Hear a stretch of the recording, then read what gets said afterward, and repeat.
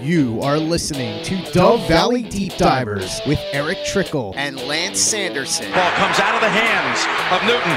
It's on the ground, picked up by T.J. Ward at the 4-yard line. Vaughn Miller did it again. On Overtime Media. Mile high hello, everybody in Broncos country. Welcome into another episode of the Dove Valley Deep Divers podcast. I'm your host, Lance Sanderson. Joining me, as per usual, is my good friend and colleague. He is Mile High Huddle senior NFL draft analyst, the one and only Eric Trickle. Now, Eric, before we get into this, dude, we got to recap what happened over this last weekend, man. It was absolute blast to go down to the Mile High Huddle meet and greet at the Jets game, meet every single person that came down there. There's well over 100 people there. We signed autographs. Dude, how was your weekend? I know for me, it was an amazing weekend. It was awesome. It was a little rough on the voice, and I'm still kind of dealing with it a little bit. It hurts a little bit to talk, but I'll manage and get through tonight, and just been downing hot tea and honey. But it was exciting, and the whole time it was so surreal. I mean, there was like a 20-minute period there where we were just spinning around in a circle, basically signing autographs. It was nuts. And then being able to go to my first game and having it be a shutout, I don't care if it was the Jets. Man, it was just such an awesome experience to be in there. And, I mean, Lance could tell you guys, like, I was like a little kid in a candy shop, man. Like, I'm sure my eyes were big, like, just looking around. I'd been in the stadium before, but it's been 15, 16 years for me. And so it was just so awesome to see everything. The skydivers coming down was awesome. Like, the whole experience was just fantastic. Yeah, man, it was great to sit next to Dale and Gretchen, and those guys were gracious enough to invite us to come and join them for the football game.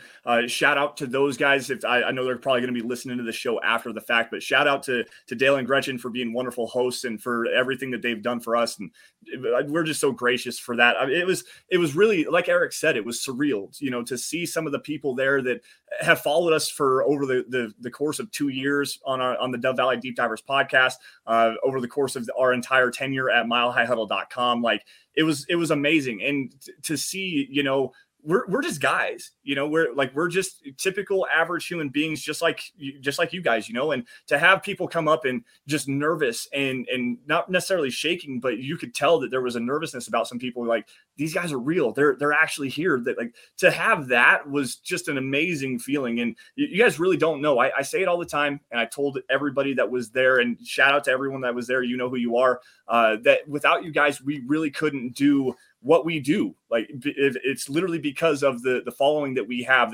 this platform, and to get to cover the Broncos in that way is just an amazing feeling. So, but guys, we have a very, very special show for you today. We have a special guest. We found an orthopedic surgeon.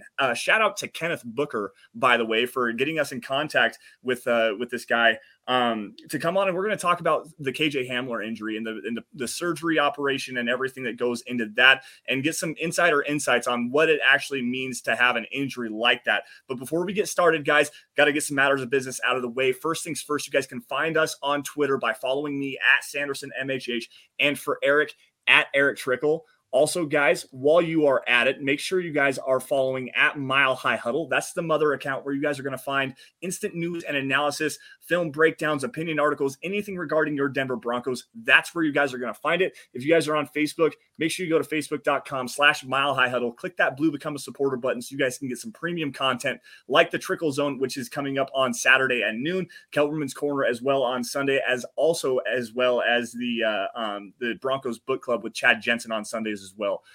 Listen up, Broncos country. TickPick should be your first choice to buy football tickets because they save fans money by never charging any service fees ever.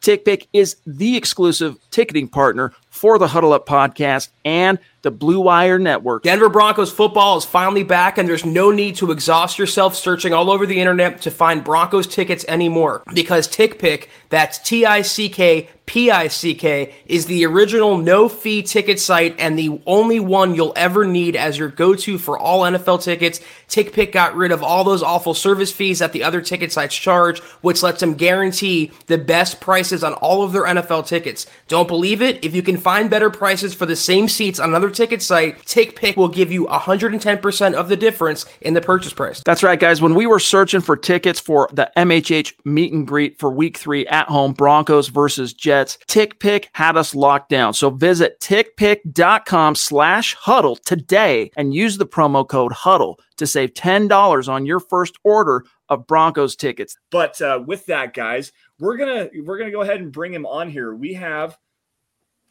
Dr. Graham Cohen. Graham, it's a pleasure to have you on the show. Welcome aboard, and thank you for joining us, man. How you doing? Of course, I'm doing great. Thanks for having me on here. Just want to say congratulations to Bronco Nation.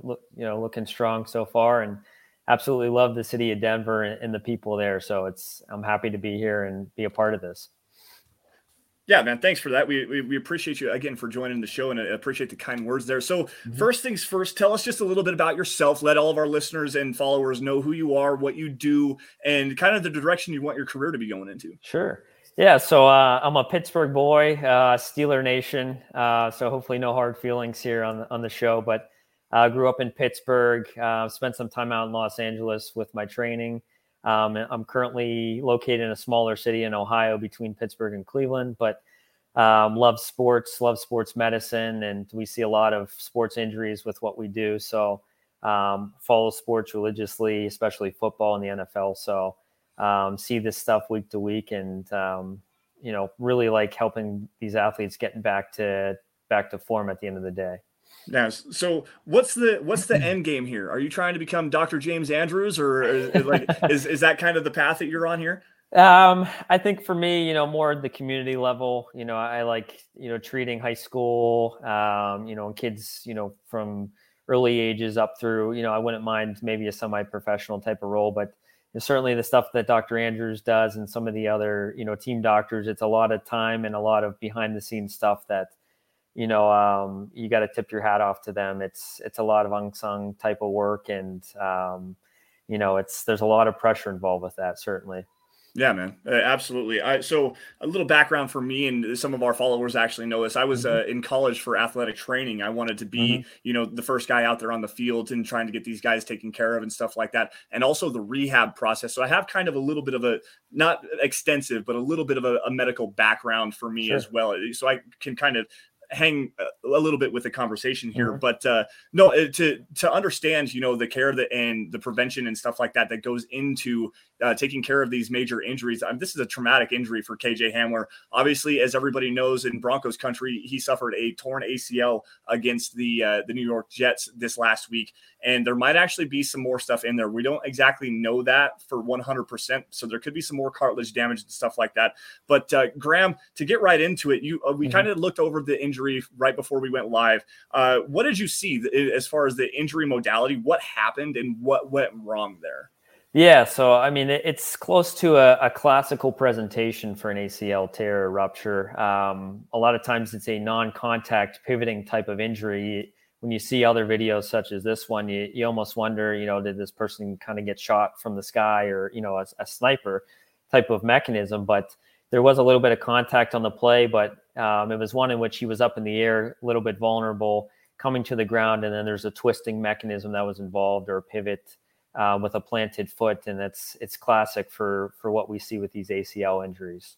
Yeah, man. So on something like that, is there any way, not necessarily for that particular play, but, just some of those other non-contact kind of injuries where, is there any kind of prevention that you can go into that, strengthening muscle groups around the knee, or is there something that you can do to really prevent a torn ACL, especially at the professional level in the NFL? Sure. I think it's challenging for a position such as a wide receiver, who's a lot of times in a vulnerable position up in the air going for a ball, and really their job is to catch it and land in bounds. So you really can't teach that other than to try and fall gracefully. But when you're being contacted in the air, there are some variables out of your control.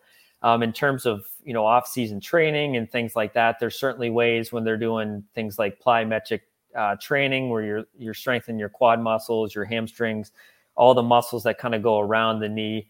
There's certain ways they teach you how to land to keep it's called your mechanical alignment, or your axis, and in such a way where you're not putting as much stress on that ACL and those ligaments in your knee.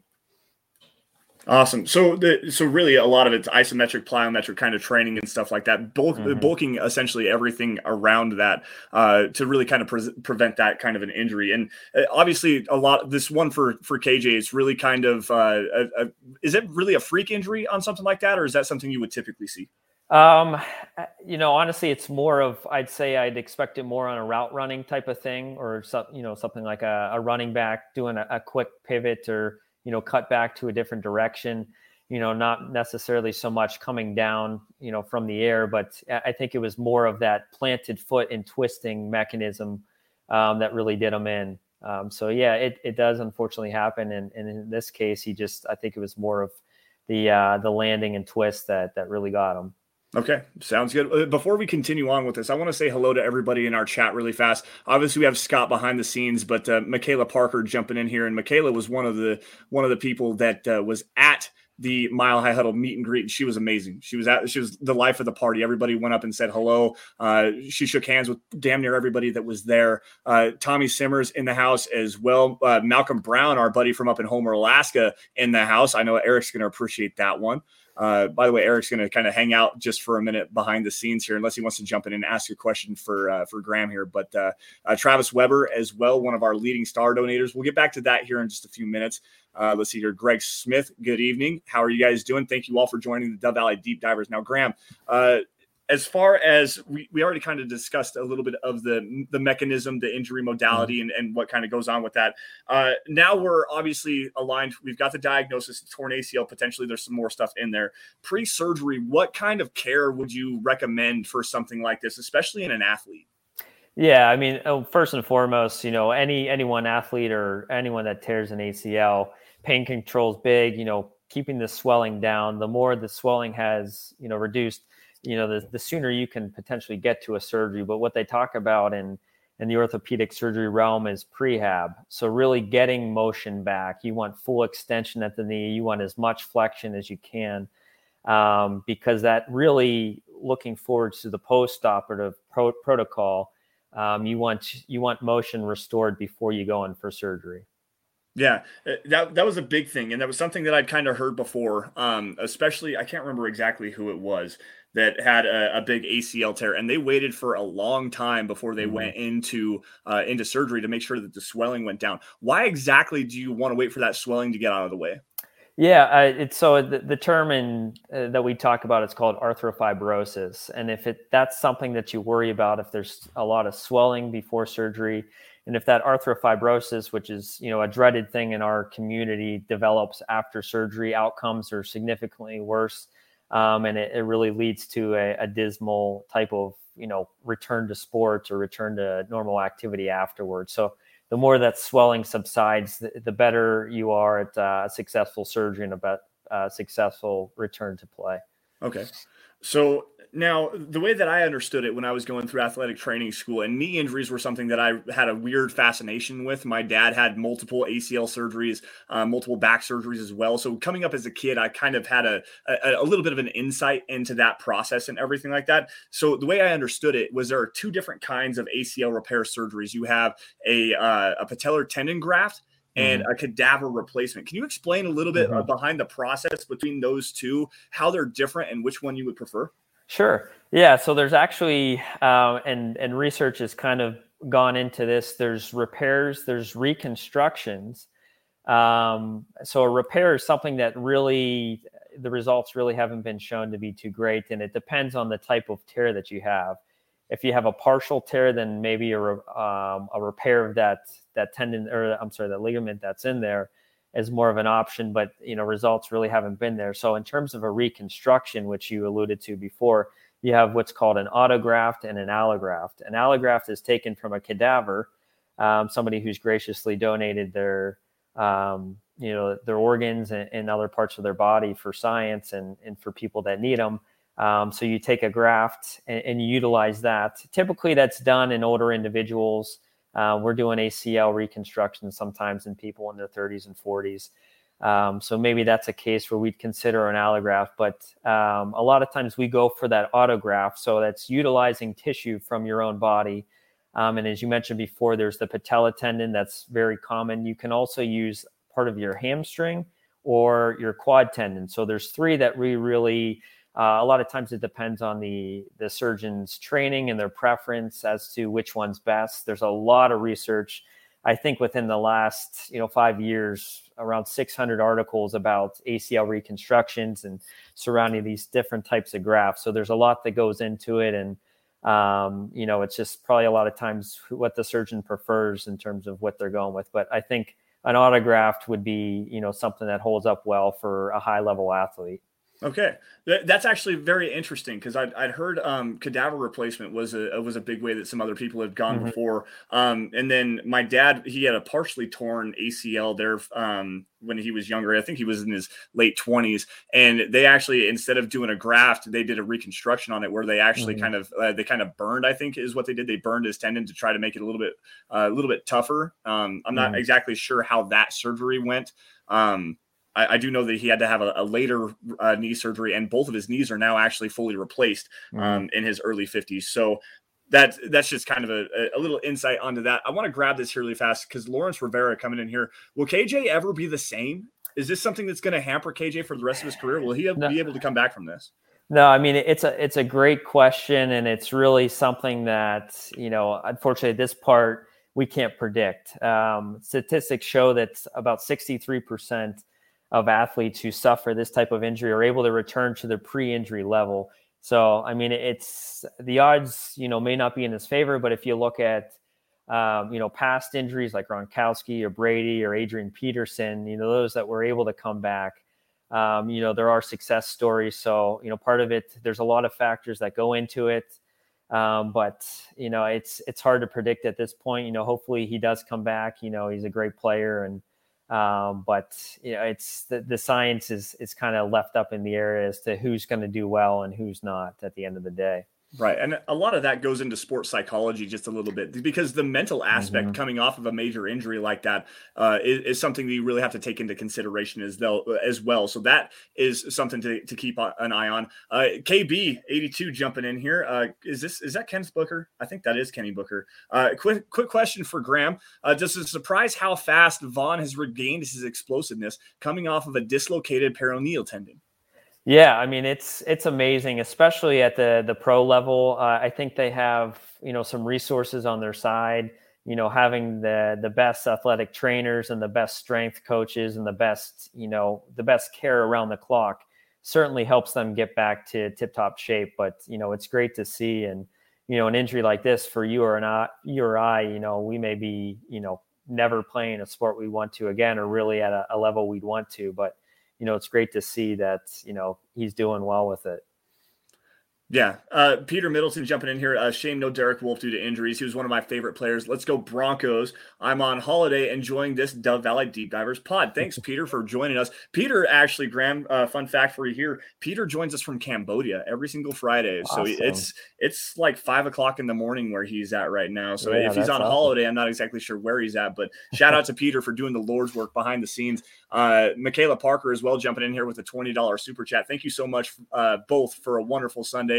It was amazing meeting you both, and Michaela, for Eric as well. It was awesome to be able to meet you in person, and it was great to be able to shake your hand, give you a big, huge hug, and just to see that everyone gravitated towards you. Like, this is the Duchess. She is amazing. Her and Christy Remedi were major stars. Kayaka Mondragon was in the house as well. Like, guys, it was just an amazing time. Now, before we get into any more of these stars, I want to talk just a little bit before we get Graham on his way. I know you got some stuff going on tonight as well. So post-operation for KJ Hamler, something like this on as far as the repair to the ACL. Let's say you do the autograft and you take from his hamstring tendon, something like that. What kind of care does he need to have prior to getting back to activity? Yeah, it's a long road. It's a number of months before you're going to see him at activity and then back on the field. It starts typically with an ACL reconstruction. You can be weight bearing, from day one. There is some protection in terms of range of motion and obviously sport specific type of activity. But one of the first things to really get back is the range of motion.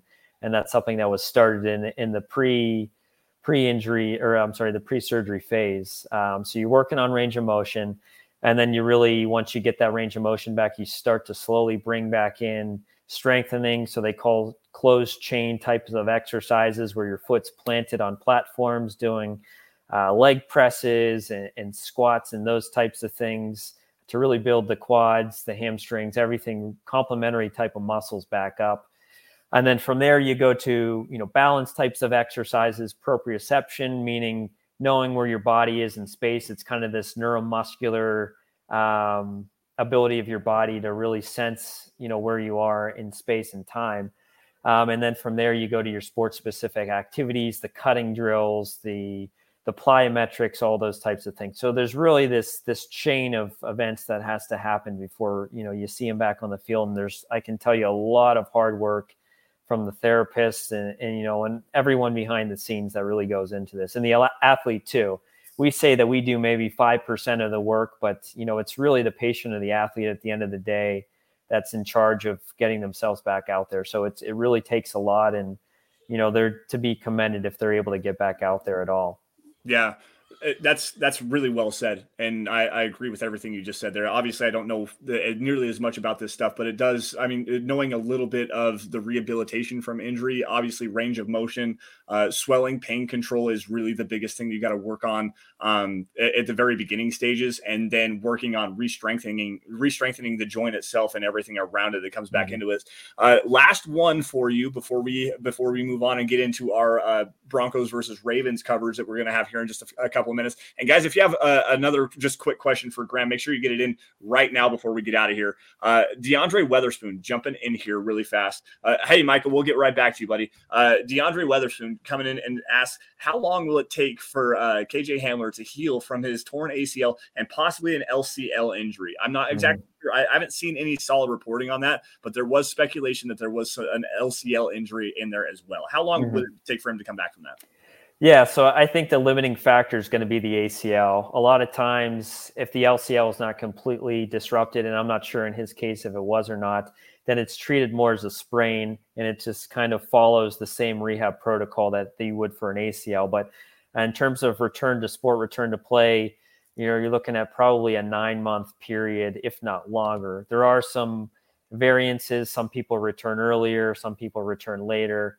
Depending on how well the rehab go. But unfortunately, it's a season-ending injury. It's one that's devastating. These athletes work so hard, and you just hate to see it. But hopefully he gets back to form. And but it is a long recovery.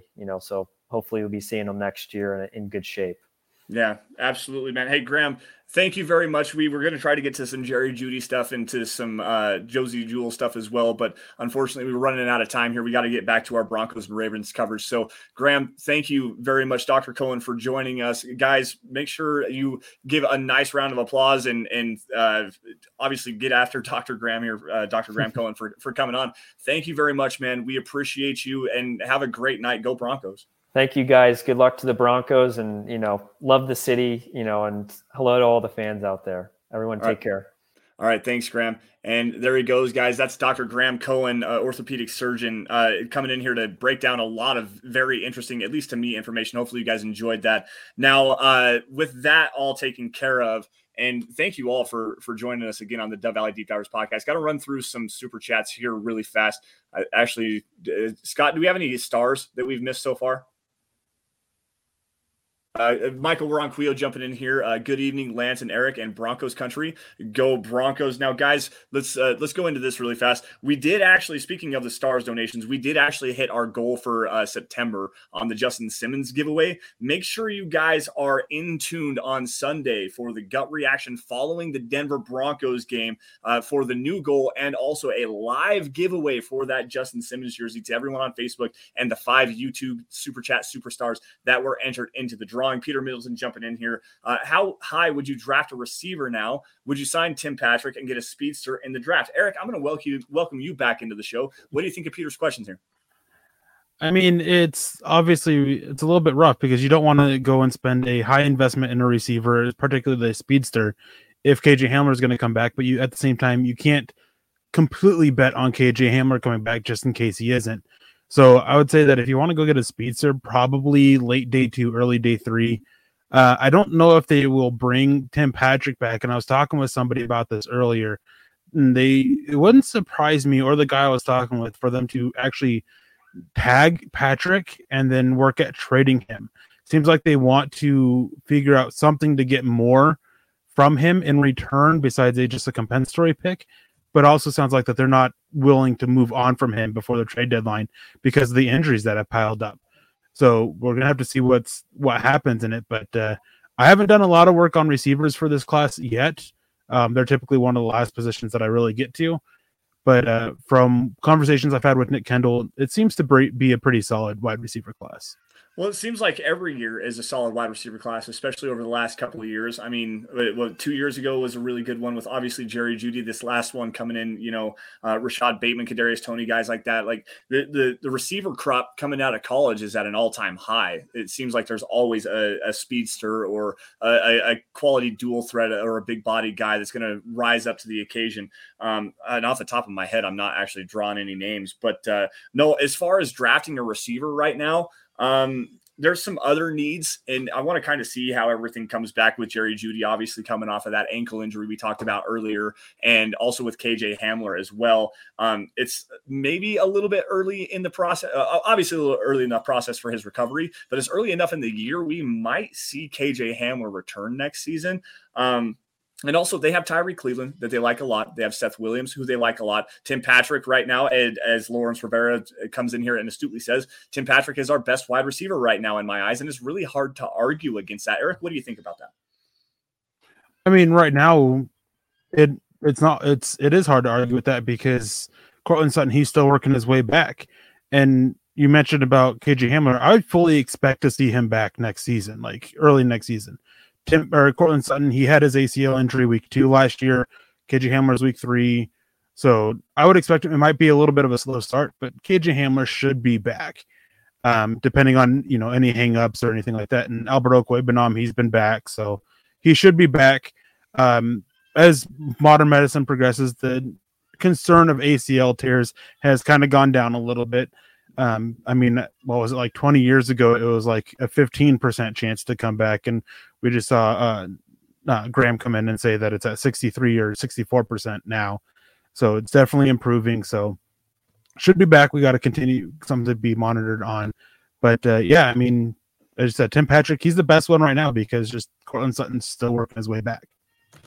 Well, and like Dominic says, he's just so sure-handed. I mean, all last year he had 71 receptions or something like that with 0 drops. So this guy is amazing. And he had a great game against the New York Jets, filling in for after KJ Hamler had 2 deep passes down either sideline. In fact, one of them happened right directly in front of Eric and I. We were sitting right at the goal line on the left sideline when Tim Patrick went up and caught that ball and set up the was that the Melvin Gordon touchdown? Or no, that was actually later. That was a fumble for Javonte Williams right there at the end of the game.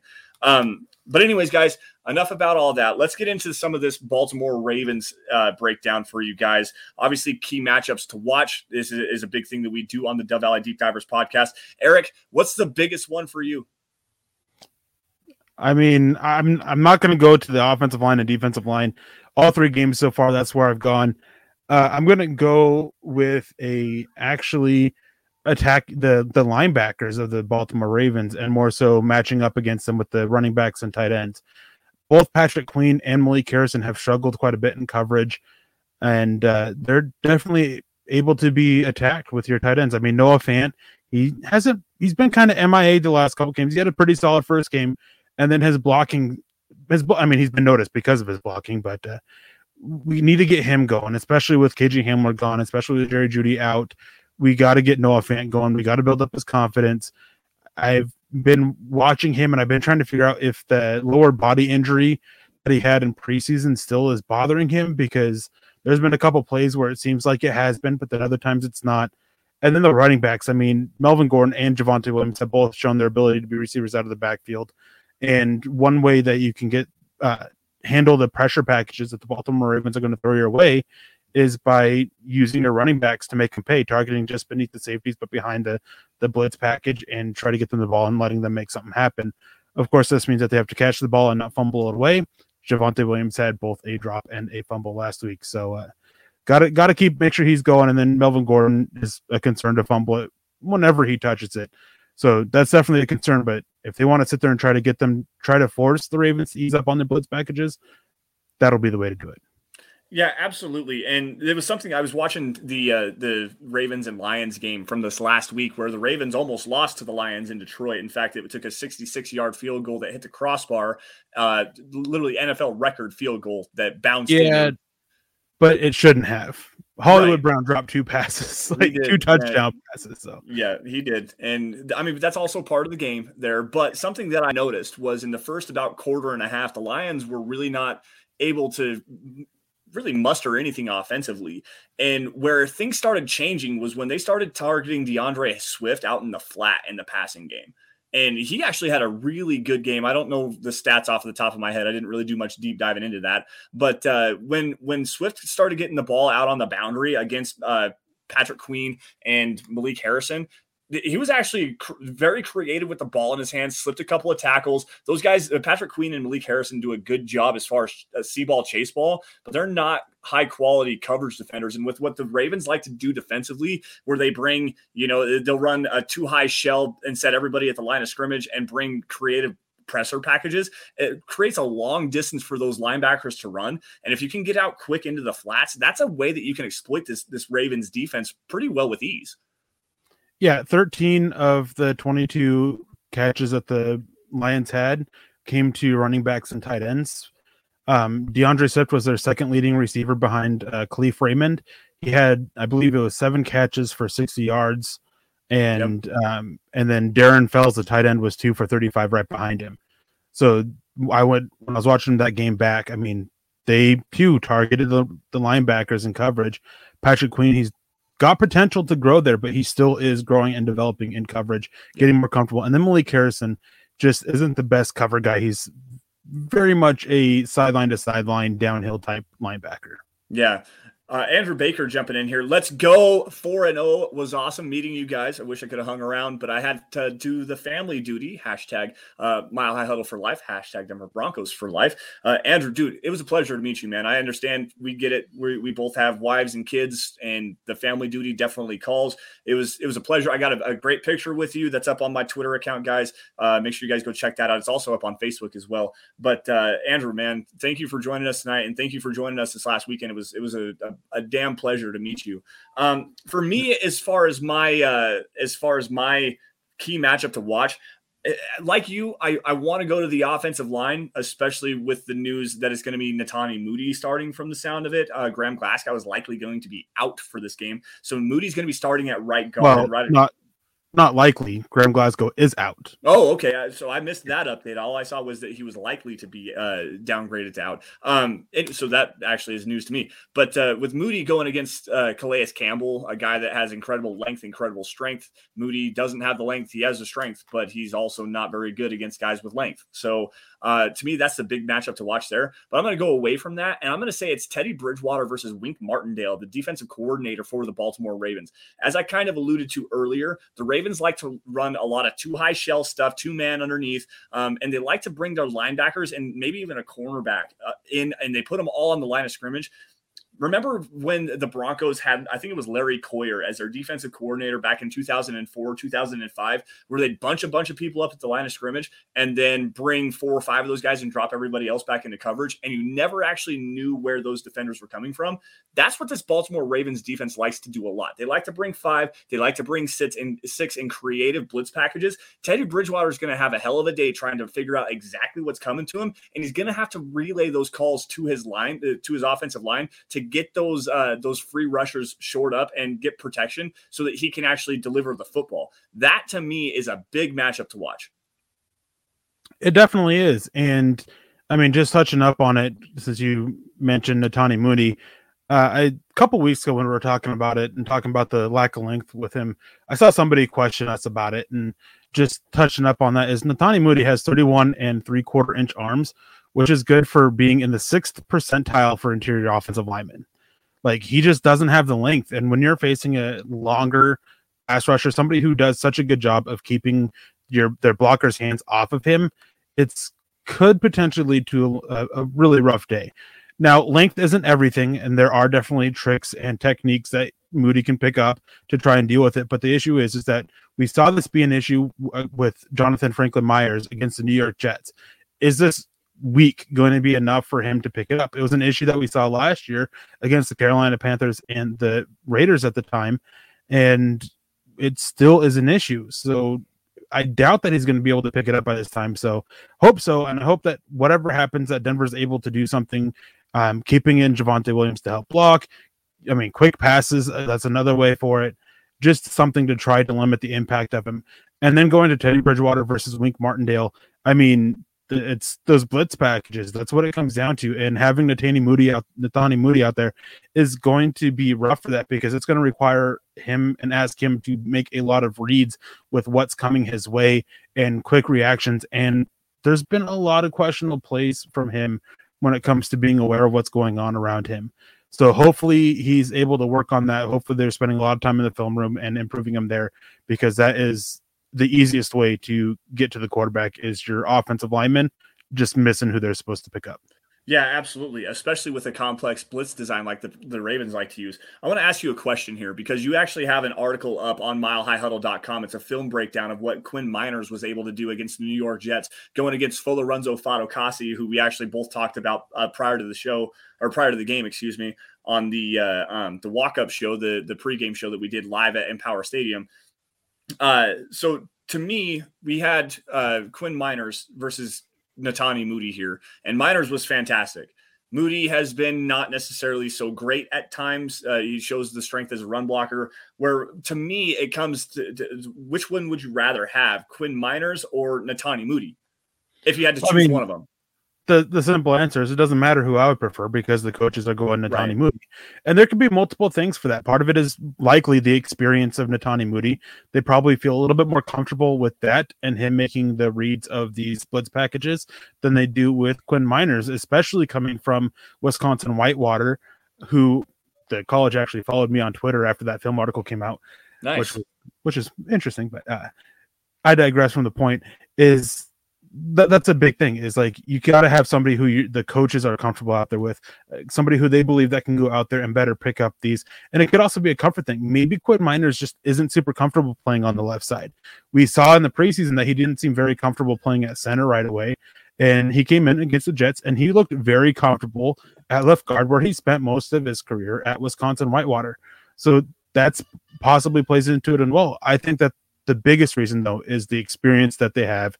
Well, Netani Moody isn't exactly loaded with experience. He still has more time under his belt than, I think it was like 23 snaps that Quinn Miners got against the Jets. Right. And I don't disagree with you on that, but going back and watching your film breakdown, guys, go check it out. Eric does a great job here highlighting exactly what I'm about to talk about here.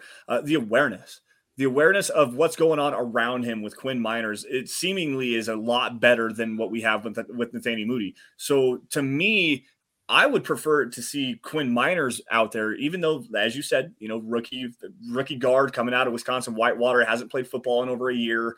But still, I mean, the way that he was able to stand up Folo Fadokasi, the way he was able to stand up Quinnen Williams in both the running game and the passing game, to me, that was just incredibly impressive. And we were sitting there watching the game live, and I pointed it out to you just a little bit like, hey, look at Quinn Miners out here. This guy's playing incredibly great football. Like it was quite honestly amazing to see. I'm not so sure with the lack of length that Moody has going against a guy with strength and length and Calais Campbell. To me, the better matchup there would be to insert Quinn Miners. Am I wrong in that kind of thinking? I mean, no. I mean, there's multiple reasons why. If I was making the choice, I probably would have gone Quinn Miners. I think that he's shown in the limited reps, the small sample size, he showed more awareness. There was one play that I highlighted that he's reading the stunt before it even happens, and he's getting prepared for it as it's happening, and he's just able to pick it up so quickly. And that's something that neither Dalton Reisner or Netani Moody have done very well this year or last year in the case of Dalton Reisner. So it's something that gives me a little bit of comfort, to not worry so much about the blitz pickup. But there was a lot of him just relying on his sheer strength to be able to stand up Folorunso Fadokasi or even Quinnen Williams on one of the reps, and not so much technique. And that's another thing against this Baltimore Ravens defensive line. A lot of them are technicians. So if you don't have the right technique out there, they're going to break you down and they're going to get by you. Right. Absolutely. And the one nice thing, and someone brought it up earlier, I can't remember exactly who it was, that said Derek Wolfe is not going to be playing this week because he is injured. In fact, he was downgraded to out earlier today, but they still have Brandon Williams, that big nose tackle on the inside. Broderick Washington, Justin Madubuike is a guy that I know that you liked leading up to the draft last season. So that's going to be kind of interesting to see how the Ravens fill that void. Seth Harmon jumping in here with a $20 super. And Seth, we appreciate you, man. Thank you for that. Obviously, we appreciate everybody's support here. Are the Broncos scoring more on the ground or in the air this game? Eric, I'll give you a breather here for a second. To me, and it goes down to the way that the Broncos have been winning football games and grinding out massive amounts of time of possession. They're averaging, they're the number one team in the NFL right now in terms of average time of possession. It's like right at 34 or 35 minutes per game. Like, it's an amazing feat that what they're doing, even though they're not very good on third down. So to me, it's the same exact thing. You got to keep the football out of Lamar Jackson's hands and limit his dynamic playmaking ability with the ball in his hands. So to me, the Broncos have to establish the run early. And that's something that while they continue to stick with it, they're not having a whole lot of success. So quite honestly, they've got to figure out a way to get the ground game going, keep Lamar Jackson on the sideline. And if they do get a scoring, a touchdown pass or something like that from KJ or from Teddy Bridgewater to, Cortland Sutton or Tim Patrick, that would be great, but the Broncos have to win on the ground this week. They really do. This game is set up for them to win through the air. The Ravens defensive line, they're probably going to control the trenches and just completely shut down the Broncos running game with the issues that they have up front. Like, this is a game that they got to get it going through the air and be consistent with it, not make mistakes, trust the blocking, and then when it's there, does not go completely away from the run, and then try to use their passing game to open up the running game. That makes a lot of sense too. I didn't necessarily think about it like that. I just figured, establish the ground game and get it. You're just thinking like it was still the 2000s of the NFL. Well, I mean, run the ball, open the pass. Yes. Lawrence Rivera jumping in here again. We appreciate you, man. I hope we can do something with our O-line to get the running game going since we are hurting, and hopefully screens. I feel like we'll be blitz all game, and if not, hit them in the middle. And I'm not sure what that emoji is there. Anyways, hit him in the middle and make Teddy and Lamar battle it out. I trust Vaughn. You couldn't tell that the teddy bear was Teddy? Oh, I can't see it. It's so small on my side. Sorry about that. Make Teddy beat him out. I don't necessarily disagree with you. It goes back to something I said earlier, and maybe not necessarily as far as establishing the running game, but using creative ways to extend the running game, like getting quick screens, quick passes out into the flats, quick slant routes. And Eric, you're actually right on that. I don't know what the hell I was thinking there. I can't remember who it was. There was somebody on Twitter that posted out that, screens to tight ends and slot receivers closer to the line of scrimmage aren't terrible. They're not the most effective play, but outside screens to the outside receiver are a major negative. So I just don't want to see any of that. I'm fine with, trying to get one of the running backs open, get a screen going that way. But I'm very adamant. I hate screen plays. I hate them. When I played, I hated defending them. I just hate them. I loathe them, and I just don't like seeing them. We know you've been plenty vocal about that. Gary Leeds Palmer jumping in here on Facebook. I think Quinn Miners is better than Dalton Reisner, and that might be a discussion that we need to start having. Everyone's talking about moving on from Graham Glasgow and that big contract after this season, but Dalton Reisner's been playing pretty shaky. Eric, what do you think? I'm not ready to say that Miners is better than Reisner at this point, but there was definitely a lot of promise that we got to see with Miners in this game. And if he can get the technique down and improve that way, he could be a really good guard. And so it's gotten to the point where as long as he develops next year, I'm fine with letting Dalton Reisner walk after next season. Yeah.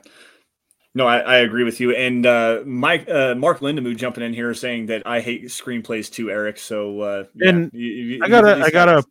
I gotta apologize to his wife because it's UW Whitewater, right? Because I kept saying Wisconsin Whitewater, and apparently that's incorrect. So, okay. I always thought it was Wisconsin Whitewater. So thanks for the correction on that. DeAndre Weatherspoon jumping in here and saying that the Broncos can beat the Ravens. I actually firmly believe that they can, and I think that they will. We'll get to that here in just a few minutes. But Eric, obviously, go ahead. real quick, I think that there's a lot of fear about the Ravens, who I think that the Ravens are a good team. Like, they're not bad by any means, but they are overrated, especially that defense, which is what I've seen is causing so much fear in Bronco fans. I'm more afraid of the offense by far. Their coverage unit has been towards the bottom in the NFL this year so far, and they just do such a good job against the run, and then their offense does such a good job. Like, so I'm not super afraid of that. And then I see a lot of people afraid of the Steelers. I can't remember who it was, but somebody put out a video that had like old grainy film put over Steelers tape from the Browns and saying this kind of gameplay would never work in the modern NFL, and that was the best thing ever. It was so good. It's the complete opposite for the Steelers game. I'm not afraid of that offense by any means. It's the defense that can kill you. So these next two games, I'm not sitting here saying that Denver will win them guaranteed, but it's not games that are written in stone that Denver will lose. Right. And that actually goes back to the point that I was trying to make and have made for the last couple of weeks now, as far as the Broncos schedule right now. Everyone's like, oh, we got to wait until they see what they look like against the Ravens. They've got that big stretch in the middle of the season, Ravens, Steelers, Browns, and then Raiders. And then they go into the bye. Like, I don't care. I literally don't care, because you can look at it on paper leading into the season and even over the first 3 weeks of the season. Does everybody realize that the Ravens defense is 27th in the NFL in yards per play against this year, and they have a bottom 5 passer rating against in the first quarter? Like, this Ravens defense is not great. Now, there's a caveat to that. I will say this. They played against the Chiefs in week 2. They had the Raiders in week 1. Both of those teams have high-flying, explosive offenses, and they put up a lot of points. I mean, the Ravens were allowing 34 points per game over the first 2 weeks of the season. Now, they went out and they handled their business against the Lions, but that Lions team is not necessarily very great. I would take the Broncos, even without Jerry Jeudy and KJ Hamler. I would take their pass-catching options over the Lions right now without question. I mean, quite honestly, they have Quintez Cephas is their top wide receiver. Trinity Benson is an afterthought there. TJ Hawkinson is great. Don't get me wrong. He's still got a long ways to go. Like, as far as their pass catching options go, the Lions are bottom 5 in the NFL. And even without KJ Hamler and Jerry Jeudy, the Broncos still have 2 really good receivers in Sutton and Tim Patrick. So it really comes down to how the offensive line holds up. And if the Broncos can figure out a way to escape those blitz packages that the Ravens want to throw at them, this team can go hang 30 on them. They really can. And I will say this is that the Baltimore Ravens, for as good as they are on the defensive line, they didn't exactly dominate against the Lions. I still have a fear against them because there's just so much potential with that. And after the rough game they had against the Lions, with the veterans that they have, like, they'll probably come out on a mission. But this Ravens team, it's just not a good team. And I'm going to go on record. I'm going to say that after 7 games, the Broncos are no worse than 5-2. I don't disagree with you. I really don't. I think that quite honestly, I think the first loss that they see comes in week 7 against the Browns. Thursday Night Football in Cleveland against a team that runs the ball very well and is playing lights out defense as well. Like, they should beat the Ravens this week. They should beat the Steelers next week as well, especially if they can get after Ben Roethlisberger, who looks like a shadow of himself. Literally, he's a tree back there. The Broncos should handle business and go out and start off 5-0. Quite honestly, they really should. Week 6, against the Browns. That should be their first loss this season. Quite honestly, I firmly believe that. Especially, I was talking about it after the game on the gut reaction this last week against the Jets. The spectrum of competitiveness. I mentioned this last week as well on my big long rant. Where the Broncos are at right now on the spectrum of competitiveness, they're winning close games, or they're starting to move into that spectrum of winning close games, and they're handling their business against inferior opponents. So to me, that right there says a lot. They're blowing out opponents that they should be beating, plain and simple. 26-0 is obviously a shutout blowout. That's huge. That's something that we haven't seen from this Broncos team. Now they're going into a team that's banged up. They've got 14 players listed on the injury report right now. They're missing their starting left tackle and Ronnie Stanley, who's one of the top 5 left tackles in the NFL. And they're missing Derek Wolfe. Like Lamar Jackson's banged up. And Alejandro Villanueva has been really bad. Yes, he has. Yes, he has. Now let's get back into a little bit more of this before we shut down the stream tonight. Eric, obviously we did the key matchups to watch. Give me an under the radar player that nobody's necessarily talking about for the Baltimore Ravens that can really destroy this game for the Broncos. That no one's talking about? Yeah, that no one's really talking about. There you go. I mean, we've seen a couple issues with the Broncos being able to stop the deep pass already this season. And I mean, Hollywood Brown has got the speed to take a top off, and it works perfectly with what Lamar Jackson can do with his legs, because you have to be cautious of that, but you can't have your safeties cheating their coverage. So he's the one guy that he could easily go off and have a day against this Broncos defense. Yeah, no, I definitely agree with you. And for the exact same reason, the deep pass. And a lot of it comes from with Lamar Jackson extending the play in the pocket and even outside of the pocket. Something that the Broncos really have to do here is they have to focus on maintaining their rush lanes up front with their front 4. And obviously with Vic Fangio, he doesn't like to bring a lot of creative pressure schemes as far as blitzers go. He wants to leave 7 guys in coverage as much as possible. So they cannot allow Lamar Jackson who he's actually done a really good job this season so far that I've seen, of climbing the pocket and breaking contain, because that's where everything opens up. And when he holds on to the football, he's very capable of being sacked, quite honestly. But when he extends and creates plays with his legs, especially behind the line of scrimmage, he's always looking to go deep. Another guy that you didn't mention here, and I'm going to, Mark Andrews. This guy is sneaky good. We talked about this when we were talking. I think, who was it that got paid? I can't remember who it was. Anyways, we talked about it in our top 5 tight ends podcast a couple months ago about Mark Andrews, and I was so wrong about him. I called him specifically a red zone guy, a guy that really big body, big catch guy. This guy's got some athleticism. He knows how to run routes. He gets open very easily. He's sneaky, especially when the play breaks down. That guy is going to be incredibly difficult to defend for this Broncos defense. Cody W jumping in here with a $2 super chat. Thanks, Cody. We appreciate you, buddy. The Ravens couldn't cover Waller at all. Ball has to go to the tight ends. Eric, what do you think about that? Well, I mean, he had over 100 yards and 2 touchdowns, I think, in that game.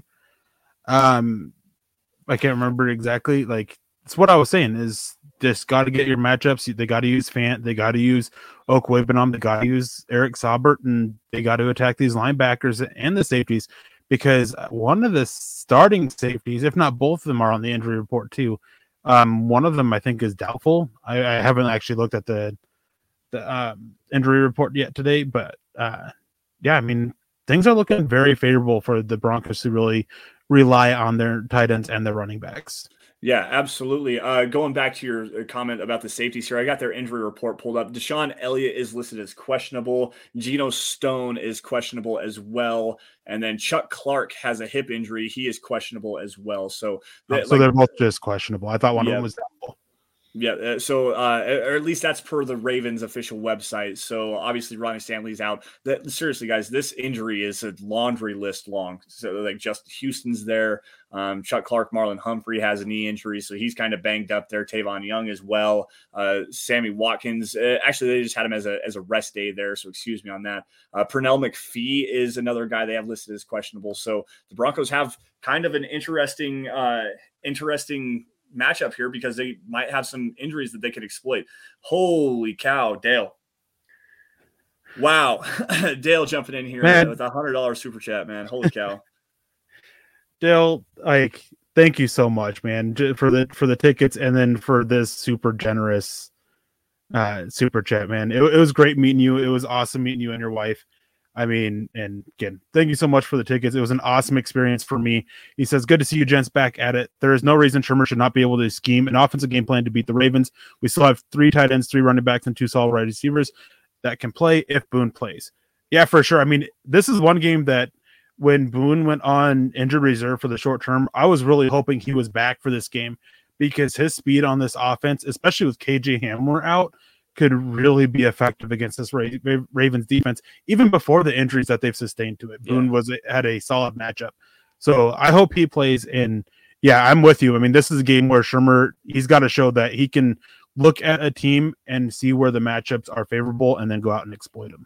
Yeah, absolutely. And I kind of hope that he takes a page out of Greg Roman's book here just a little bit, because when you watch the Ravens offense, they like to go a lot of 12 and 13 personnel. So 1 running back, 2 tight ends, 3 tight ends, but they also do a lot of 21 and 22 looks. Will it be 2 running backs and 2 tight ends? I think that this is actually a matchup exploitable for the Broncos to be able to do, let's call it some gun 2-back sets where they have Javonte Williams and Melvin Gordon on the field at the same time. Gun 22 looks with Noah Fant, Alberto on the field with both running backs as well. Like, they can really exploit these linebackers. And honestly, this cornerback group is not necessarily very good. I mean, Marlon Humphrey obviously banged up, but after they lost Marcus Peters, that secondary unit is really banged up. And Jimmy Smith is not playing to the level that he's accustomed to seeing. Obviously, we just talked about their safeties being banged up. 21, 22, 12, 13 personnel.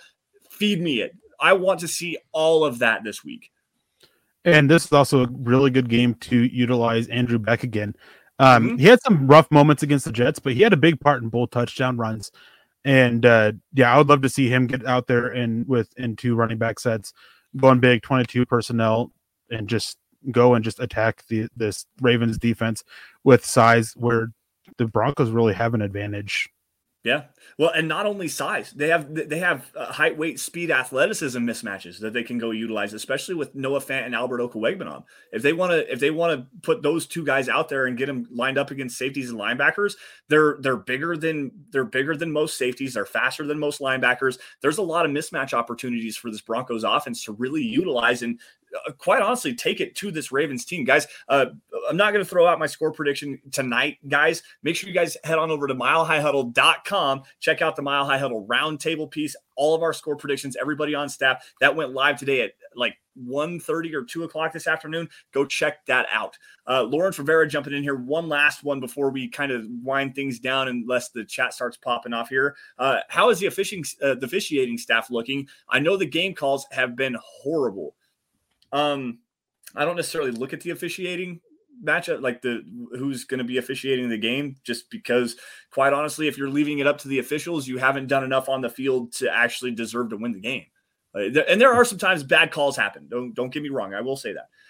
But if you're relying on that one bad call to happen, what are the other 10 plays that you missed earlier in the game that would have made the difference for you to win the game without having that blown call? That to me is the biggest takeaway there. So with the officials in this, the Broncos are actually 5-3 under the head referee, and one of the losses was the New Orleans Saints game last year. So just a fun fact. Michael Ronquillo jumping in here, 24 Broncos to Ravens 17. Somewhere pretty close to that, quite honestly. We'll let you guys go check out that roundtable piece. One more call out. Did you have a specific comment there, Scott, that you wanted to grab for Dale, or are we just going to shout out Dale again because Dale's just wonderful? Yeah, let's just shout him out again, dude. Like, quite honestly, it was amazing to see Dale and Gretchen, and those guys were phenomenal. The nicest dang people we met there, arguably, was those two. Obviously, super grateful. There we go. D-Dub jumping back in here. Our secondary is benefiting from every game in cohesiveness, hoping to see at least a pick this game, and quite honestly, they should be able to get him. I mean, they should be able to get Lamar Jackson. But back to it, Dale, man. You guys in your hospitality, like I said earlier, your hospitality, the way you guys showed us a great time, your generosity, everything about you. You guys are family to me. Quite honestly, it was a blessing to be able to hang out with you guys all game long.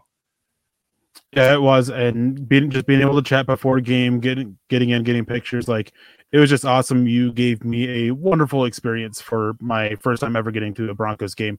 And I will say, though, that I'm a little glad that Lance sat between you and I, because you're whistling during the game. Like, afterwards, I could still hear it for a few minutes. Like, man, like, just a little glad there. But, it was just awesome to meet you and your family. And the whistling. Awesome. The whistling was so loud. I swear to goodness, my ears were piercing every single time. And it was great. It was so great. He took a million videos and sent me a whole bunch of pictures and everything. Like, hanging out with Dale was just awesome, guys. But do we got any other big questions here? I just want to give out this one out to R. Powell asking if David Moore playing. He is. How much remains to be seen, but he is expected to play. I guess he came in and impressed right away. Which doesn't surprise me. David Moore, everyone wants to kind of sleep on that. And I wrote an article, 5 wide receivers that the Broncos could go and target even after signing David Moore. And I actually wrote that article before they signed David Moore, and then we published that as well. But David Moore is an underrated signing for this Broncos team. He was really good in Seattle. It wasn't like the biggest hero by any stretch of the imagination. He had 6 touchdowns I believe it was in 2019, 2020 maybe. And then he also had another 5 touchdown season. I think it was his rookie year as well, working primarily out of the slot. He's not a deep burner kind of a guy, 4.43 kind of speed, decent route runner, super tough, super physical. You get the ball in his hands. He's like a running back. I do enjoy, and Chase, to answer your question here, I do enjoy this, the David Moore signing a lot. Eric, what do you think of David Moore? I mean, I like it. It is funny that he was able to be poached off a practice squad, and he comes in with more touchdowns than any Broncos receiver. Yeah. Yep. I mean, that doesn't mean he's an outstanding receiver by any means or anything like that. It's just funny that happens to be the case. And I do want to go back, and I didn't get a chance to say this about Dale's comment about the secondary and getting an interception. I hope they get 2 and just keep the streak going. Yeah, right. Yeah, man. I tell you. So after watching the Chiefs game, I watched that game live, the Ravens Chiefs game week 2, and then I watched it again earlier this afternoon. Lamar Jackson has some questionable decision making with the football. Let's just say that. And Tyrann Mathieu picked him off twice, including on I think it was their first drive, picked him off and returned it for a touchdown to start off the scoring in that game to give the Chiefs a 7-0 lead. So Justin Simmons, man, where are you at? Let's go get 2 of those things, please. I'm telling you. Cody W jumping back in as well with another $2 super chat. It would be funny if Patrick balls out against the Ravens because the Ravens let him go. Yes, they did. Eric, what do you think about that? That was one thing that I always thought was funny with the Ravens calling around and trying to get something in a trade done for him, because they're the ones who let him go in the first place. And sometimes that's just how it works out. I mean, for the longest time, the Broncos struggled to find a punter, and just look at the punters that they had that they let go that are still around the NFL, just killing it. Brett Kern specifically comes to mind. Yeah, no, absolutely. You're absolutely right on that. Let's see here. I'm running through the comment stream really fast, see if we've got anything jumping out at me. And I don't believe. Actually, here Alex, go ahead. Alex came in and said Mike Boone won't play. I checked Twitter and everything still says that he could, but he just may not. So I don't know where you're getting that he won't. Just something to keep in mind. I know that he got called back off of IR. Vic actually confirmed that. I believe that was on Tuesday that they were bringing him off of the IR. And as Dale jumps in here and says, I thought Boone was still up in the air. Perhaps they should play it safe with him if he's not 100%. And I don't disagree with you on that. There was another one that I wanted to grab. I just saw it right before the stream jumped. R. Powell actually coming in here and says, hopefully we get Kiki QT and he can replace Spencer on special teams.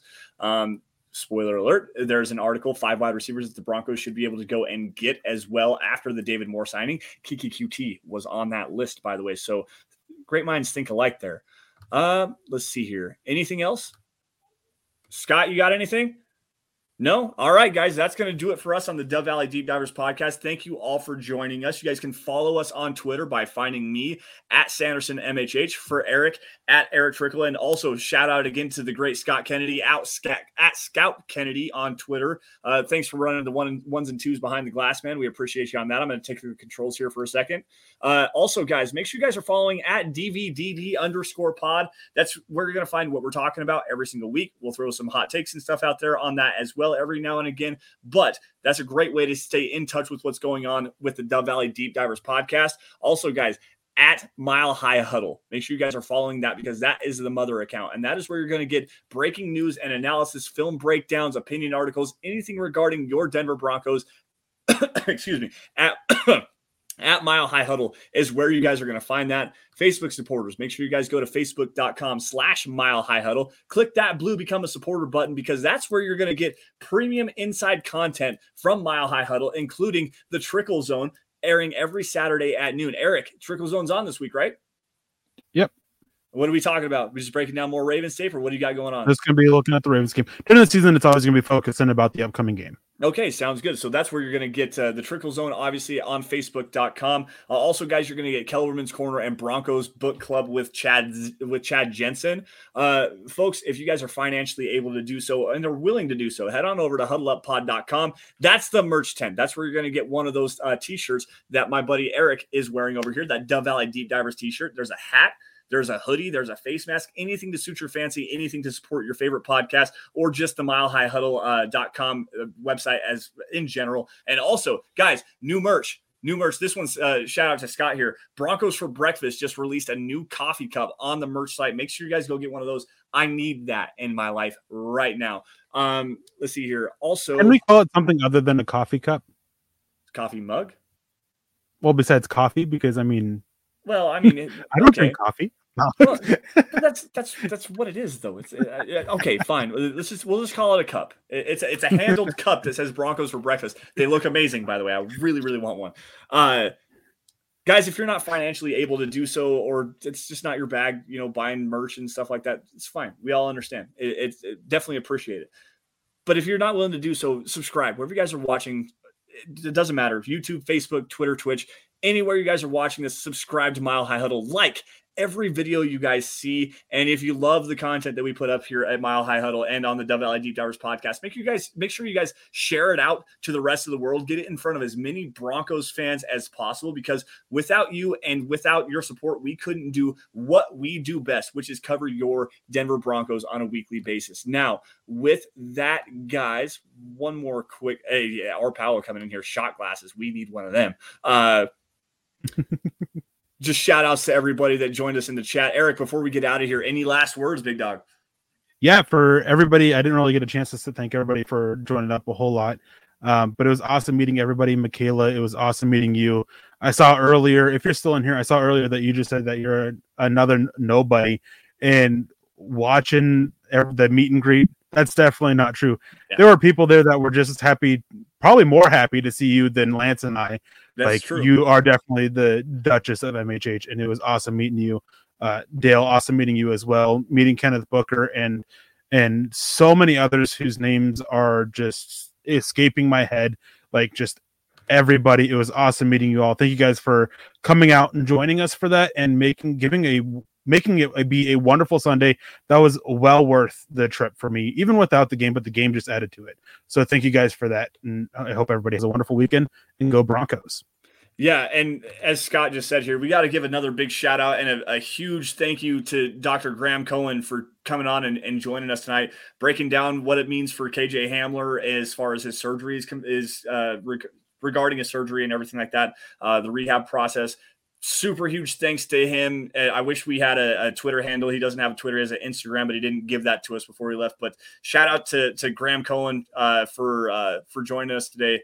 We really appreciate him. And thank you all for joining us on the Dove Valley Deep Divers podcast. For Eric Trickle, for Scott Kennedy, I'm Lance Sanderson. We'll see you guys same time, same place next week. You all stay safe. Take care. Have a great weekend. And as always, before we get out of here, go Broncos. You've been listening to the Huddle Up Podcast. Join Broncos Country's deep divers at milehighhuddle.com to keep the conversation going.